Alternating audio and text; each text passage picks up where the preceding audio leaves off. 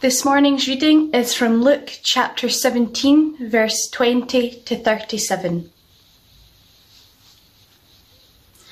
Once, on being asked by the Pharisees when the kingdom of God would come, Jesus replied, "The coming of the kingdom of God is not something that can be observed, nor will people say, 'Here it is,' or 'There it is,' because the kingdom of God is in your midst." Then he said to his disciples, "The time is coming when you will long to see one of the days of the Son of Man, but you will not see it. People will tell you, 'There he is,' or 'Here he is.' Do not go running off after them. For the Son of Man in his day will be like the lightning, which flashes and lights up the sky from one end to the other. But first, he must suffer many things and be rejected by this generation. Just as it was in the days of Noah, so also will it be in the days of the Son of Man. People were eating, drinking, marrying, and being given in marriage up to the day Noah entered the ark. Then the flood came and destroyed them all. It was the same in the days of Lot. People were eating and drinking, buying and selling, planting and building. But the day Lot left Sodom, fire and sulphur rained down from heaven and destroyed them all. It will be just like this on the day the Son of Man is revealed. On that day, no one who is on the housetop with possessions inside should go down to get them. Likewise, no one in the field should go back for anything. Remember Lot's wife. Whoever tries to keep their life will lose it, and whoever loses their life will preserve it. I tell you, on that night, 2 people will be in one bed. One will be taken and the other left. 2 women will be grinding corn together. One will be taken and the other left. "Where, Lord?" they asked. He replied, "Where there is a dead body, there the vultures will gather." Folks, sometimes there's a difference, isn't there, between, on the one hand, the things that we want to know, and on the other hand, the things that we need to know. If I tell you, for instance, that at the Commission of Assembly meeting this Wednesday past, if I tell you that we spent 3/4 of an hour in a private session, well, suddenly you're not really interested in what was being discussed in the public parts of the meeting, are you? You immediately want to know what was discussed in those 45 minutes in private. But do you need to know? Does it profit you to know? Well, no. There's a reason why that was a private discussion. Sometimes it isn't actually good for us to get what we want. And in the passage that we're looking at today, here in Luke chapter 17, there's a clear distinction between what the Pharisees want to know and what the Pharisees actually need to know. There's things that the Pharisees, things that the disciples, things that we too need to know about the kingdom of God. There's also things that we don't need to know, however much we perhaps want to know them. And Jesus isn't withholding necessary information from his disciples. He's not withholding anything that we need to know. In fact, some of the things that we want to know, it would be to our detriment to know them. Nevertheless, 5 questions are answered by our passage this morning. First, the Pharisees ask, when will the kingdom come? Second, there's an implicit question, what is still to happen? Which leads naturally to a third question, what warning will I receive? Fourth, what will my experience be? And then finally, verse 37, the disciples ask, where, Lord? When will the kingdom come? What is still to happen? What warning will I receive? What will my experience be? And where, Lord? So this section begins with the Pharisees asking Jesus when the kingdom of God would come. That's verse 20. And it's a good question to ask, isn't it? Perfectly reasonable. The Pharisees have rightly understood from God's existing revelation up to that point. They know from the Old Testament, they know the kingdom of God is something to be expected, something to anticipate. They know that their present experience in their day, that doesn't reflect the fullness of God's plans for his world, the fullness of God's plans for his people. The Pharisees are quite right to look for the dawning of the day when God's kingdom will come in its fullness. And yet even as the Pharisees ask what is a good question, even as they speak truth, still they manage to show that they haven't understood Jesus' message, have they? Willfully, they fail to see what's actually right in front of them. See, they're looking for some kind of grand demonstration, something that they can point to and say it is unavoidable, inescapable. Clearly, we see this is the sign that Jesus' kingdom is coming. But it isn't like that. I mean, there are signs for those with the wit to see them. We've seen the signs in the form of Jesus' miraculous deeds, for instance. We've seen signs of the coming of the kingdom in what Jesus has said. There are signs for those with the wit to see them. But the Pharisees, to be fair, in common with pretty much everybody before Jesus came, the Pharisees didn't expect the coming of the Messiah, the coming of the kingdom of God. They didn't expect that to be a kind of dual event. They anticipated only one coming of the king. And crucially, the Pharisees were unwilling to change that perspective. Where they've seen one thing, they're unwilling to look again and say, well, actually, there are these two elements. They're unable to recognize that, in fact, prior to Jesus coming to reign, he comes first to suffer. And that comes through in verse 25. Before his coming in glory, he must first suffer many things and be rejected. And so Jesus says to the Pharisees, he says to them that they are failing to recognize what is already happening. They fail to see what is in their midst. Now, by the way, on that phrase, in their midst, just in case some of you are using an older edition of the NIV Bible, I know many of you still do, or indeed a different translation, maybe it says something like within you here rather than in your midst. Don't get too worried about that. The phrase Jesus uses is ambiguous. It could mean either of those two. But what is perfectly clear is that if he does mean within you, then the you in that phrase can't be these Pharisees specifically and personally, can it? It has to be a more generic you of kind of the whole generation, if you like, more generic, because quite clearly the kingdom is not within these particular Pharisees, is it? Clearly they do not know. Clearly they do not understand. So on balance, the newer translation, in your midst, is more helpful, I think. The point being that it is around them. It is taking place now. It is there before them in the person of Jesus. The point being they have no excuse for failing to see what is right under their noses. Now here's the danger. The danger is that the Pharisees are so focused on their expectations, so focused on that coming in glory that they expect, so focused on the coming king, on the coming reign, so focused on that they do not see the reality, so focused on the future to come that they don't acknowledge the present truth. And what we have to ask is whether we're in danger of doing that ourselves, don't we? Because there are some people who love to focus on the end times. People who are obsessed with agonizing over every last detail of the book of Revelation, trying to map it minutely onto the events of history. And there's a danger that in focusing on that, they neglect what they should be focusing on.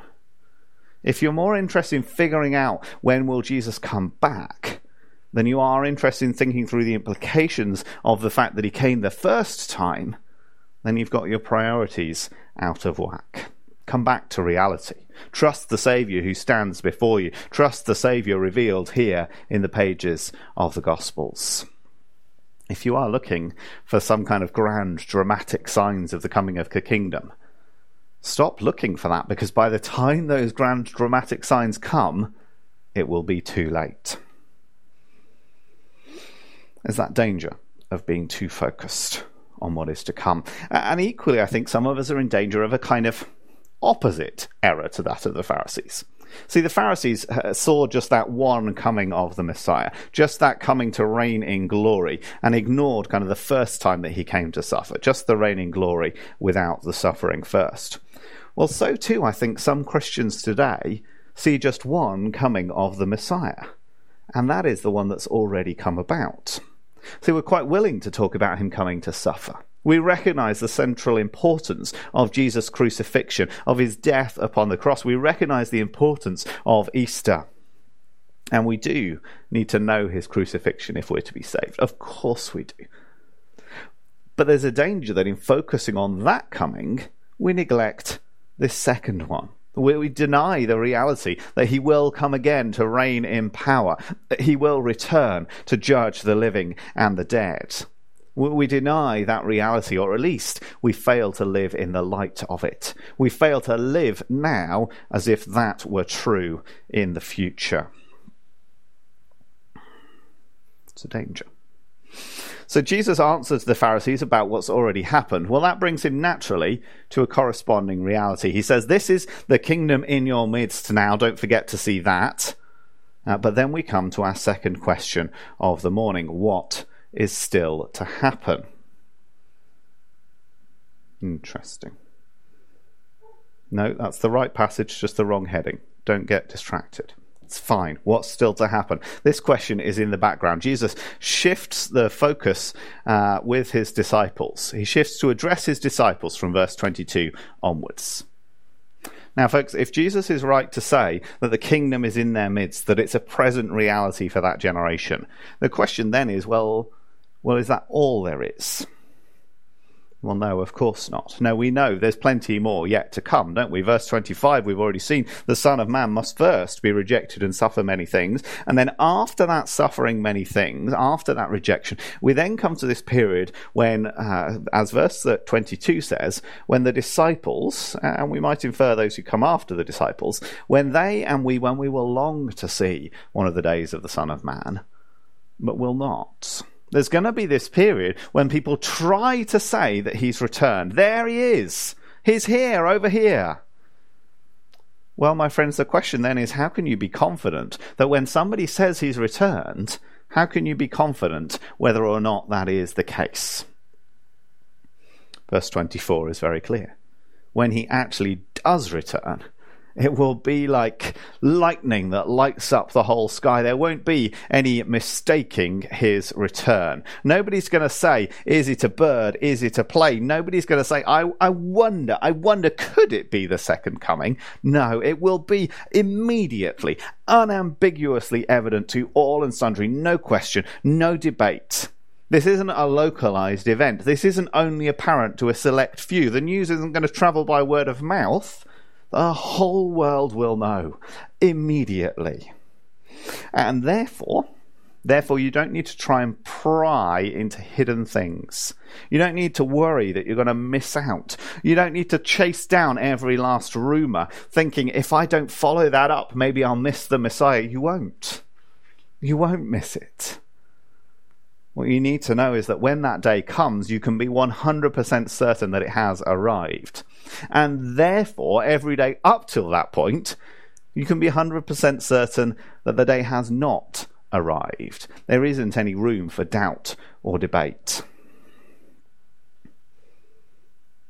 Third question, what warning will I receive? If the actual arrival is going to be unambiguous, then what about some advance notice, please? What about some signposts to suggest that the time is at hand? What warning will I receive?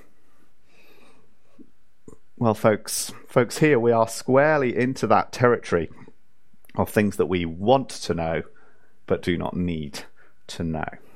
Jesus continues, verse 26, just as it was in the days of Noah, so also will it be in the days of the Son of Man. People were eating, drinking, marrying, and being given in marriage up to the day Noah entered the ark. Then the flood came and destroyed them all. It was the same in the days of Lot. People were eating and drinking, buying and selling, planting and building. But the day Lot left Sodom, fire and sulfur rained down from heaven and destroyed them all. So Jesus is very clear here, isn't he? It will be sudden and unexpected. These descriptions of what was happening in the days of Noah and what was happening in the days of Lot, the days of the city of Sodom. Here the focus is not on the wickedness. On other contexts, we might focus on the wickedness of those days, but here these are just ordinary things, aren't they?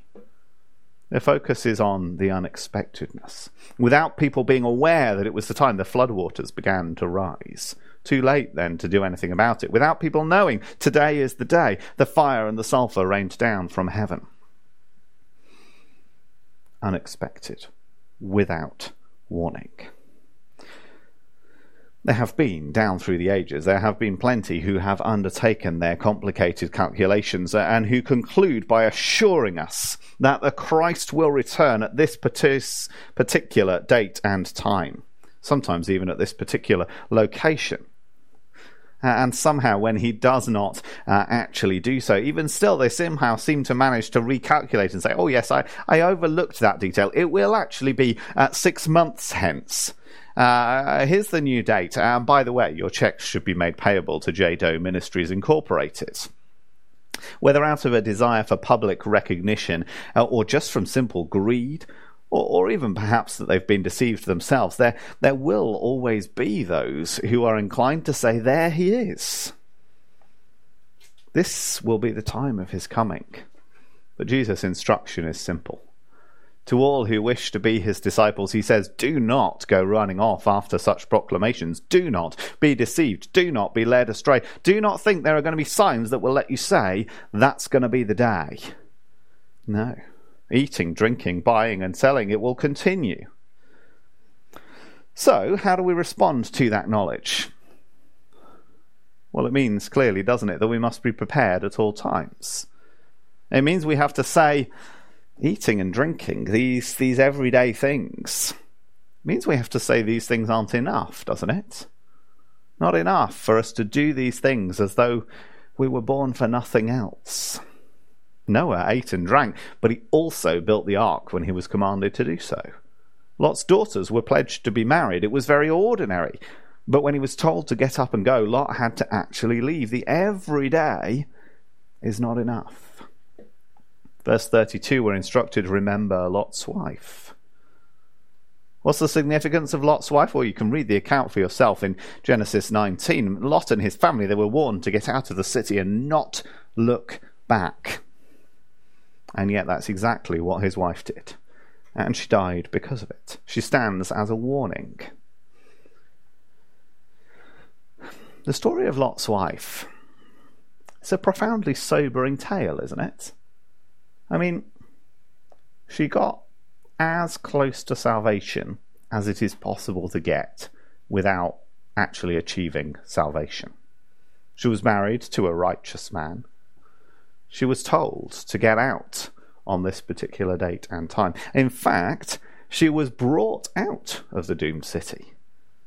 The angels grabbed her and dragged her by the hand and set her on the way to safety. And yet, even having been brought out, she looked back. She lingered. She was more interested in what she was leaving behind than what lay ahead. She came so close. And yet ultimately, even having fled alongside her husband, she left her heart behind her in Sodom. She stands, doesn't she? She stands as an example for us of the attitude that we must have, or rather, an attitude of the example we must not have. The attitude we should have is laid out in the verses leading up to verse 32. No one on the housetop should go back inside to get anything, nor return to the house from the field. No, says Jesus, when that day comes, flee while you can. Urgency is demanded, but actually more than urgency. The example of Lot's wife shows us that what's needed more is detachment. See, if the prospect of Jesus' return is precious to us, well, that naturally means that we hold lightly to everything else. That we're willing to say of the things of this earth, of the beautiful house that Lot's wife left behind her, that we must be willing to say of these things, to be willing to say even of our lives, to be willing to say, these are yours, Lord. Do with them as you choose. We're going to come back and focus in on verse 33 next week. Whoever tries to keep their life will lose it, and whoever loses their life will preserve it. I've concluded that there's more there that we need to drill into to think about that as a more general principle. So we'll focus on that one verse next week, okay? For now, question 4. What will my experience be? When that day comes, when the kingdom is fully realized, when Jesus comes in glory, what should I expect to happen? Verse 34, I tell you, on that night 2 people will be in one bed, one will be taken and the other left. 2 women will be grinding corn together, one will be taken and the other left. It's a separation, isn't it? A division into 2 different categories, 2 different groups of people. It's not geographical, it's not ethnic, it's not because of the job you're doing, or it's not because of how you're behaving. Even the 2 people in the closest possible proximity, even the husband and wife, asleep together in bed, one will be taken and the other left behind. Don't get caught up, by the way, with which is which. Some people think that they're taken for judgment and left in safety. Some say they're taken, are kind of taken like Lot out of Sodom, taken to safety. And those who are left to judgment. On balance, I think it's probably the latter. That seems to fit with 1 Thessalonians 4. But actually trying to work out which is taken and which is left, it only matters if you're trying to head off into some of those crazier conspiracy theories of end times predictions. Because the point isn't about that one is removed and the other remains. The point is the 2 are different. The 2 are separated. There is a distinction between one person and another. A separation between those who are for the Son of Man and those who are against him. A distinction between those who, verse 33, try to cling to their life and those who willingly surrender it to their Saviour. And so finally, verse 37, where, Lord? I don't know about you, but I don't think that's the question I'd have asked at that point. I don't think that's what's forefront of my mind after what Jesus has been saying.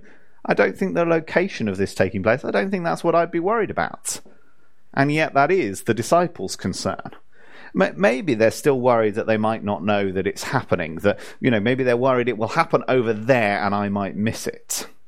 Maybe Jesus' response kind of picks up the sense of obviousness, that vultures are uncannily able to find dead bodies. Well, so too there will be no doubt that people will know Christ has returned. Maybe it's back to the ideas of verse 24.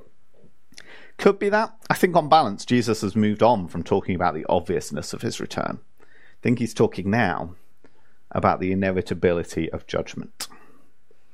Maybe they're asking, where, Lord? Because they want to avoid that location. They want to get away from where judgment is going to take place. If it's going to be judgment over there, then I'll be over here, thanks very much. If that's what's going on, well, they've got a pretty dodgy idea of the nature of Jesus' return, haven't they? And Jesus corrects them here. He corrects them by saying, well, there isn't anywhere you can go to avoid it. There isn't anywhere where there's a dead body and yet the vultures don't find it. There isn't anywhere where judgment is required and it does not fall. That's what Dale Ralph Davis says the disciples are asking. Where is judgment going to occur? And Jesus says, wherever it needs to. Just as surely as vultures can find available prey, judgment will find its target. There is no avoiding it. And maybe that sounds like a bit of a grim, brutal end to Jesus' teaching here. Maybe that isn't the happy ending to a sermon that you were hoping for this morning. But that's where Jesus seems to leave it. Judgment's inevitable. Judgment can't be made palatable, can it? It isn't a pleasant idea. There's nothing I can say about it that will make it desirable. It's not a pleasant idea, but it is an inescapable reality. That some will be taken to safety, and others will face the fire of judgment. And that it will happen at the time you least expect, without warning. So do not hesitate. Do not delay. Cast yourself today on the mercy of the one who can offer you hope. Give up your life to the one who will preserve it. Friends, if you feel like you don't know how to do that, well, it is at the one and the same time incredibly straightforward and also completely earth-shatteringly complicated and life-changing. It's straightforward because all you have to do is pray. Is say to God, I am sorry for my sins. Please forgive me. Have mercy upon me. Be Lord in my life. All you have to do is trust Jesus to pay for your sins, and he will. It is very simple. But it's also the biggest decision you'll make. Because if you pray that and you mean it, it's going to change absolutely everything about your life. You will have to let go of your life, says Jesus, verse 33. You will have to let him be in charge, not you. Simple, yet earth-shattering. Folks, if that's something that you're realizing for the first time this morning that you need to do, well, I would love to talk to you about it. I'd love to pray with you. I'd love to pray for you. I'd love to help you think through some of the implications of that decision. So please drop me an email, pick up the phone. All the details will appear on the screen at the end. I'd love to talk to you more about it. This matters, doesn't it? Thinking about what is to come. There are things that we need to know, because there are things that we have to live in light of. And yet there are things that we do not. So let's resolve not to try and investigate the things that we just want to know about, just to satisfy our idle curiosity, or to try and avoid things that can't actually be avoided. Let's not try and investigate what we want to know. Let's hear from God's word what we need to know. Let's pray. Lord Jesus, thank you for telling us what we need to know. Thank you for revealing to us things that are yet to come. Thank you for warning us about the reality of judgment. Thank you for telling us that one will be taken and the other left behind. Lord, help us to face up to that truth.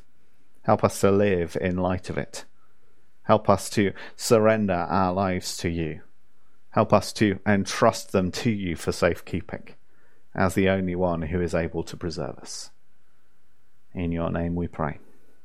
Amen.